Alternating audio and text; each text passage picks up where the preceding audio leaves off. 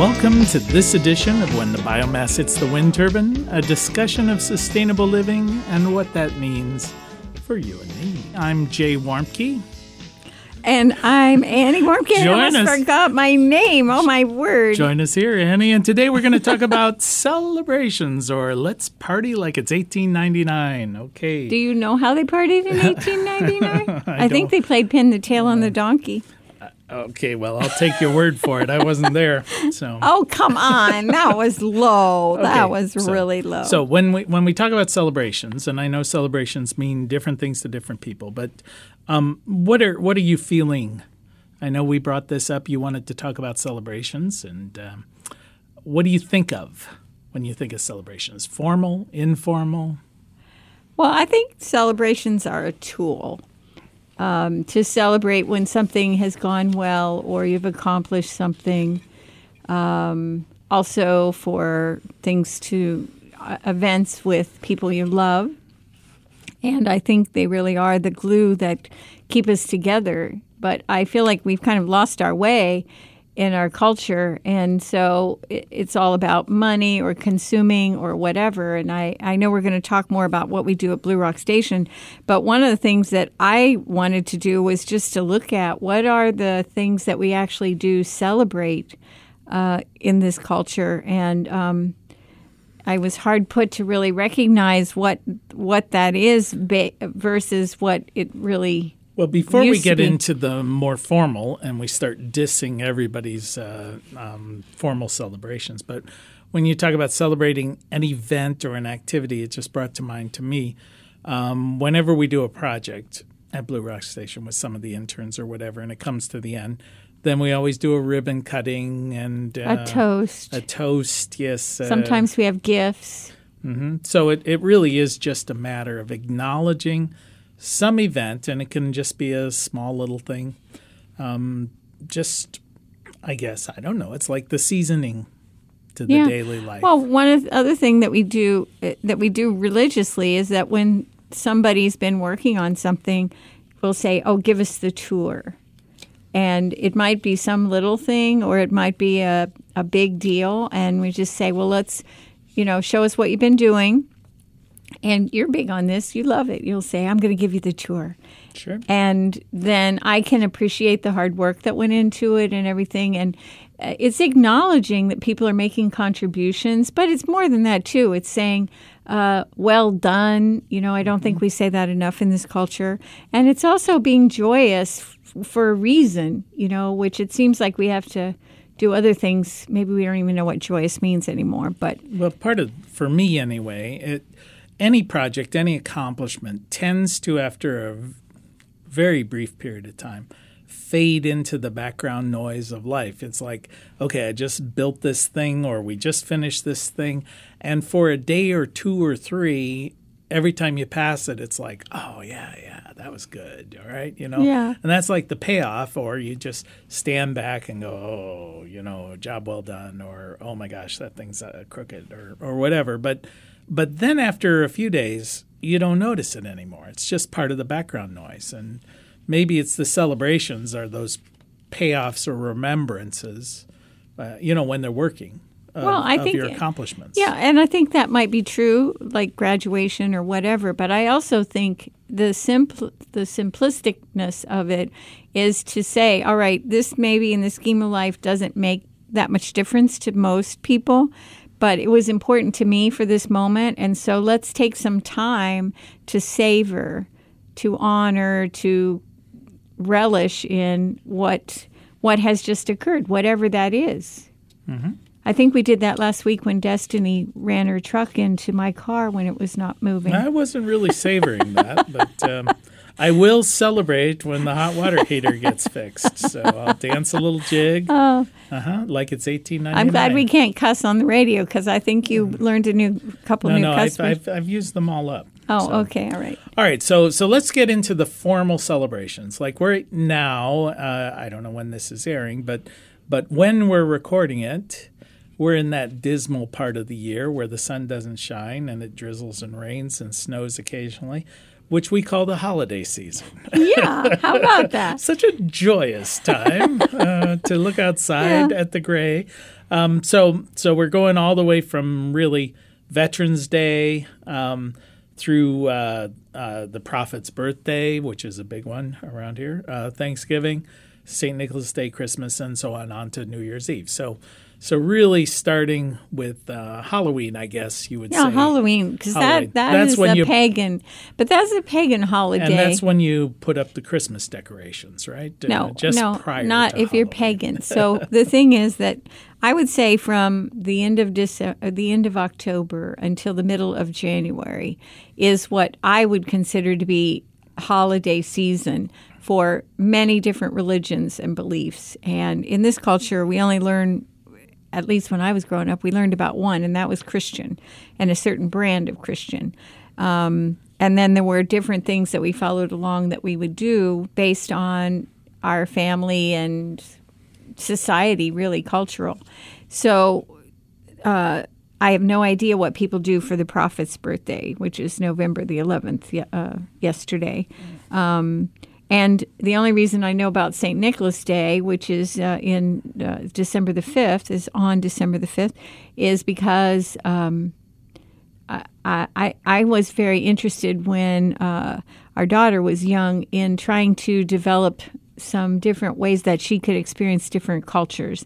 And so we did St. Nicholas Day and put little things in the shoes at night for a fun little thing in the morning.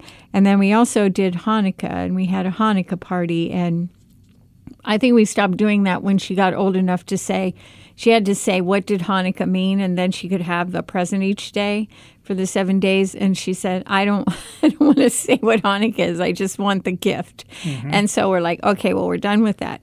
But she got it. She understood that.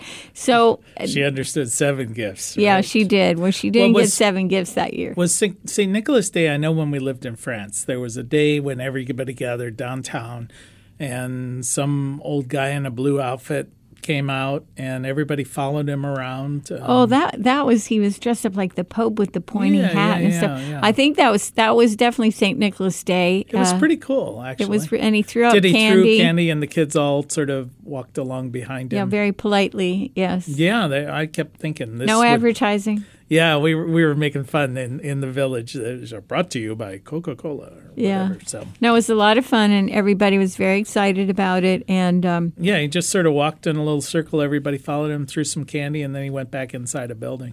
Yeah. So, I mean, I couldn't see why it was a big deal. Because it's tradition, and that's a good point.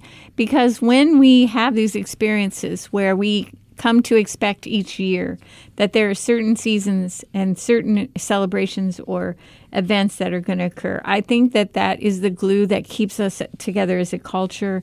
And then whatever we celebrate as a family or among our friends, that's the glue that says, time has passed.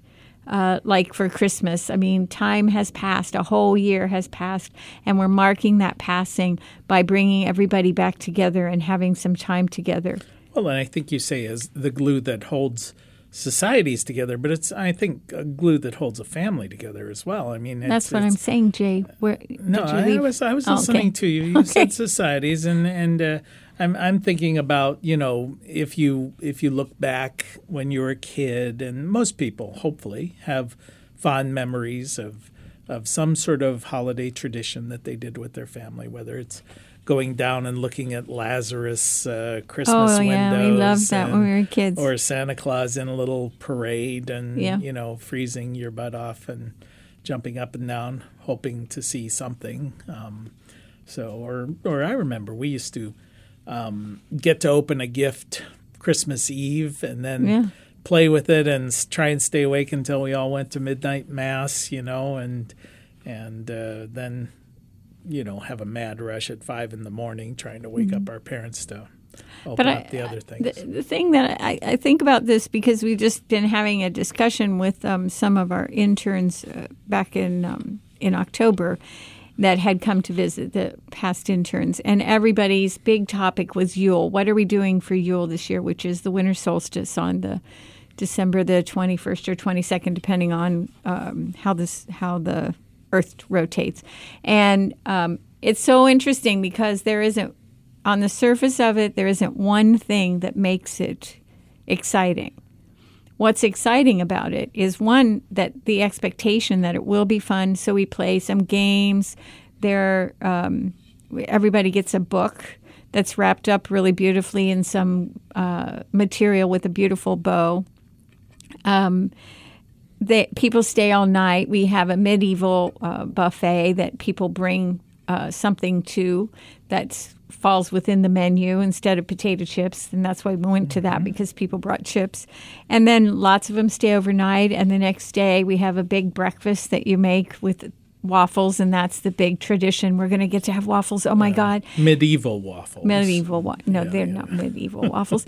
And then we talk about our goals for the year for Blue Rock Station, and they have a voice in that. And then they decide the baby names for the goats for the year. And this is such a big deal that the old interns tell the new interns, oh, are you coming to Yule? It's so fun. And we'll stay up half the night talking and, all this, just talking it up really big. And so I said to Destiny, who was just getting ready to leave, and she's like, I'm going to be back for Yule. It's in 40 days. I've never had anybody count the days. And I said, don't get such, so excited. She goes, no. There were 5 different interns that told me the same thing about how fun it was. And I said, we don't drink. We're not doing anything terribly crazy. There's lots of visiting. We have a photo booth where everybody takes pictures with goofy hats and stuff. And it's just a lot of fun. But again, there's that expectation that it's going to be fun. And I think that's a lot of what we owe our families and our friends over the course of the year with different things, different events that we can create, is this anticipation that the fun is going to be that we are together. And whatever comes from that is good and nourishing for the rest of the year or the rest of the time until we're together again. And I think that's what celebrations really need to be and ought to be, is thoughtful time together. I think some of what's enjoyable about the Yule celebration, anyway, for me and maybe for the interns as well, is it's maybe it's just its simplicity. There is no great amount of energy or effort required. You come, you talk to people you like, you have a good meal. You have to move around. You're not allowed to sit with the same person twice. Then you sit around and talk with other people you like, and you get to meet some people, you get to see some old friends, and that's just nice. I think maybe some of the sadness that comes around certain holidays is people do build up unrealistic expectations. I think it's nice to anticipate, and it's nice to go through them. It's nice to have that marker, but if you've invested so much into that and it doesn't meet those expectations, I think there's a downside to that as well. Well, there's a really bad downside to that, and I used to feel that way about it because my life was very hard. And so I made a decision that I would buy gifts for everybody else and appreciate it that way, and then I felt lots better. And I think it's what we make it, actually. That's very profound. No, it's not. The holidays are what we make it. It is what we make it. Mm-hmm. It absolutely is. And be sure not to watch the television. Well, we'll get into the commercialization of a lot of these holidays in just one moment. But you are listening and have been listening to When the Biomass Hits the Wind Turbine with Jay and Annie Warmke, reminding you it's the end of the world as we know it. And thank God. Thank God. Thank God. It's the end of the unsustainable world, perhaps. And today we're talking about celebrations. Not just, I think we all tend to think of Christmas and holiday seasons and things like that, and all of the wintertime holidays, but they come at us all year long. Well, yeah, they're money makers. Mm-hmm. They're big money makers. Yeah. So let's get into the to the greening of holidays. So most of these holidays, like our Yule celebration, came about as a way for people to acknowledge the passing of the year. Yule being around the winter solstice, Easter being around. It's the passing of the sun, so the sun's going to return. It's the longest night of the year. Mm-hmm. And everybody's ancestors in every culture in the world have celebrated that in some form or fashion. So there's a realist basis to that celebration.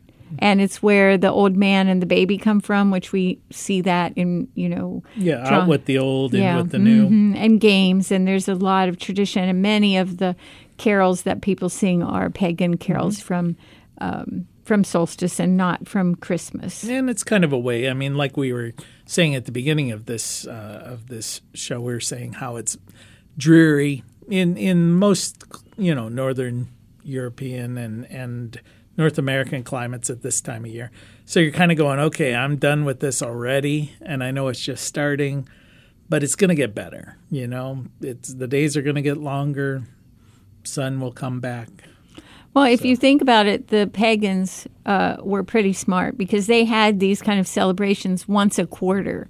So, for example, in June, when it was the longest day of the year, they had the summer solstice, and they would design buildings and holy shrines that would line up accurately so that when it was the longest day or the longest night, the sun would shine completely through to a mark on the ground or something like that. But these were high holy days, and they were wonderful celebrations, and I don't want to sound like I'm an expert on any of that. I'm not. But they had the spring equinox and the fall equinox as well. And so these are 4 times that they came together in a year and did a lot of wonderful things. I think that for us, in terms of how we live at Blue Rock Station, it's partly my fault, but I love having people come and do fun things together. And so for me, like with you all for winter solstice, there's a lot of preparation that starts in the summertime, and we have to decide what's going to go into the Christmas poppers and how it's all going to work. And then people come and help me make the different things and wrap the books. And so it's a whole process of having time together and talking about things and anticipation. We also have Thanks for Nothing season, which is, I think, a celebration of being non-consumers from December the 1st until sometime in March. We try to get to the end of March, but it doesn't always work. It just depends on our teaching schedules. But and that's a time where we choose not to consume. So we don't go to the store and buy things. We have menus, and we eat from the food that's been preserved over the rest of the year.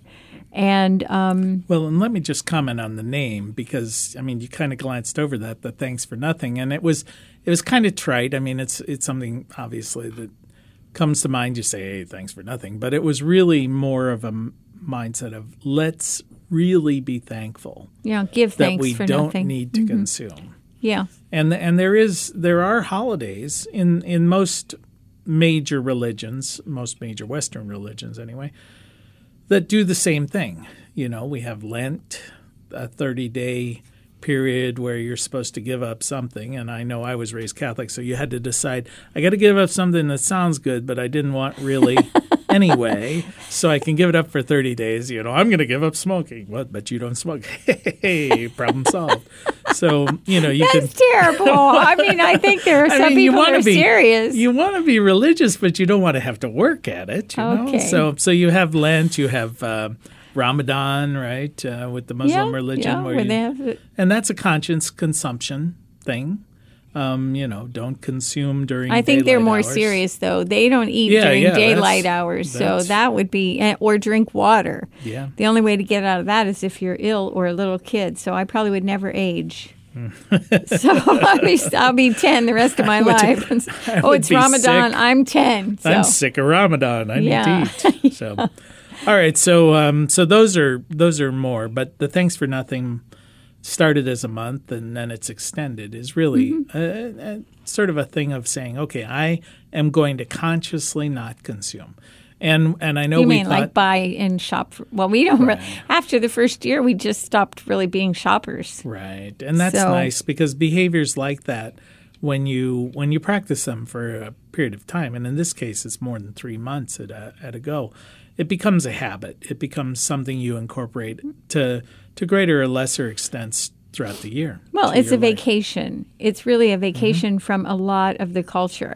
But the thing I'll say is it acts the same way as when we said, let's have Yule, or the same way when every year we had a party for Hanukkah, or the hero Shiro party. People got into the habit of it, and so then they start asking. And so, our visitors, our people who come on tour, they ask us about Thanks for Nothing, and they want to know, what are we going to do? And sometimes people want to, in some form or fashion, do this with us. So they might decide they're not going to shave for the month of January, or some little thing that is in solidarity. And again, that's that glue that brings everybody together. And so this is the sort of anti-shop. It's not sort of, it is right. Anti-shopping. It's not like saying it's Cyber Monday or Small Business Saturday or whatever. Right. And I was going to bring that up because what's happened, and it seems like it's accelerating, is this corporatization of established holidays. We saw that first with Coca-Cola kind of co-opting the whole Santa Claus thing and creating. Well, I think the Catholics did that when they decided to get the pagans to come over and created the holiday to start with. I don't want to blame this on the Catholics. I'm going to blame it on Coca-Cola instead. Well, I think the Catholics were a huge entity of corporate. Okay. All right. I'll behave. But I just want to say that's the whole thing started there. Back. Okay, and so we've I'm not going back to medieval times. I'm going back to, when you were partying in 1899. And so you've got the Coca-Cola thing. Now we're seeing it. Well, let me say Friday. Okay. Let me say that if you want to go to 1899, you have to look at Queen Victoria, who loved Christmas and the whole pagan thing, and she had a Christmas tree, and it was full of gold ornaments of household items that actually worked. So this is not anything new. This is, little tiny wood stove that had little door that folded down. I mean, it was burned on your tree.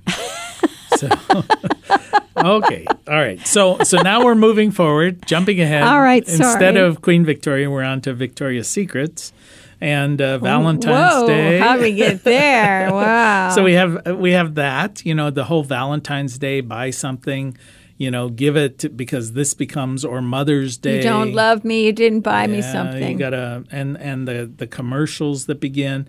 So we see Valentine's Day is basically now got to buy something or you're in trouble. Mother's Day, got to buy something or you're in trouble. But so I know we're weird, so I'll just say that right up front. But when we had Valentine's Day, and this came out of when I was living in Athens County and poor as a church mouse, but there were always scraps of paper and interesting things that could be made into Valentine's. So we just would take little paper bags and tape them on the back of the chair. And that evening of Valentine's Day, everybody would make a Valentine for each other. And then we would put them in the little bag and then look at the Valentines and share them with each other. And they were so ornately made and sweet. It was so precious.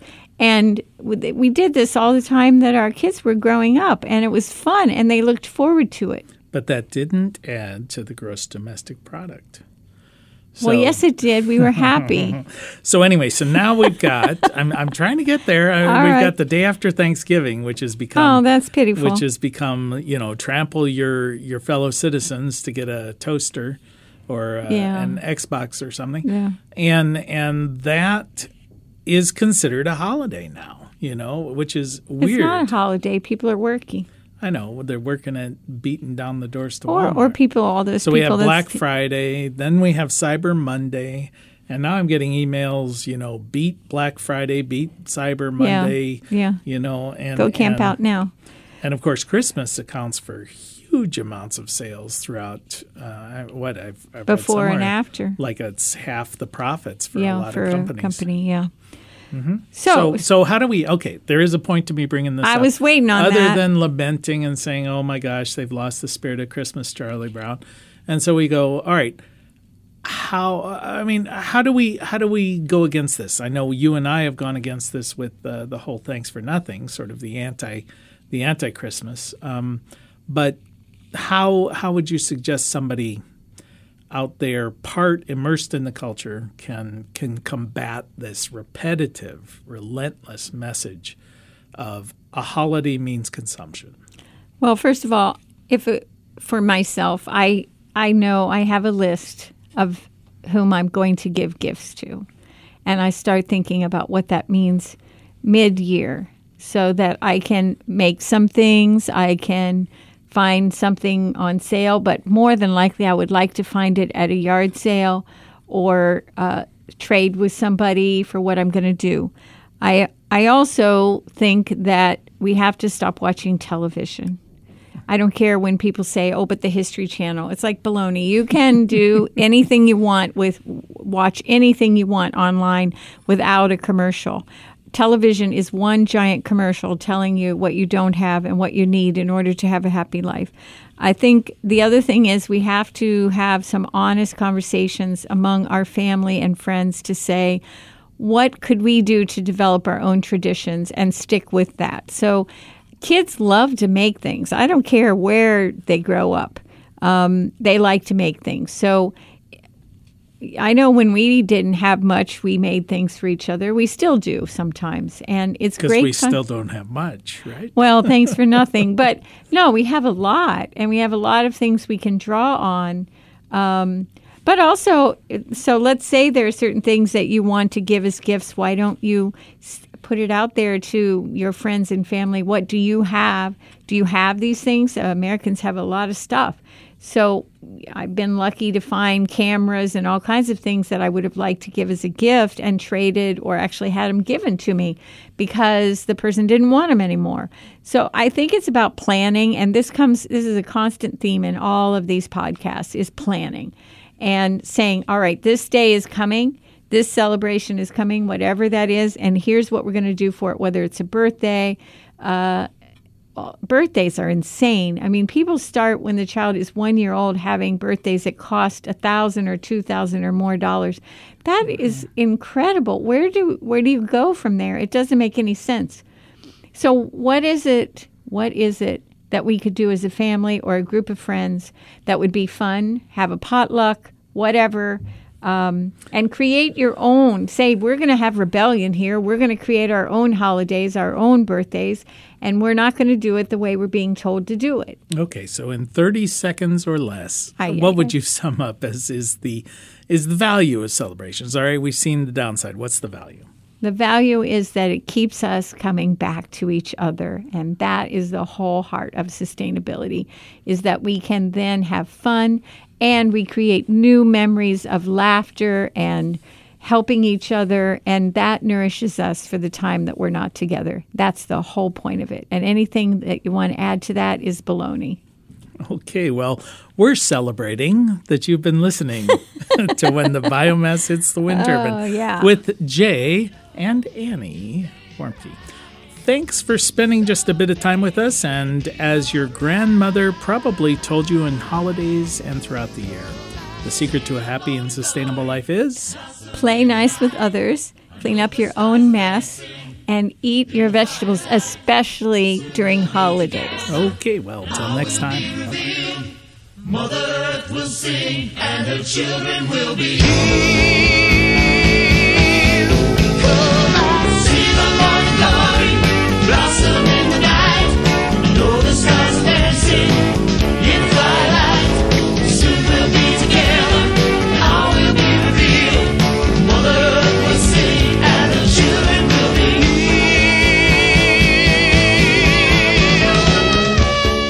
You can find more information on living sustainably in our unsustainable world at BlueRockStation.com.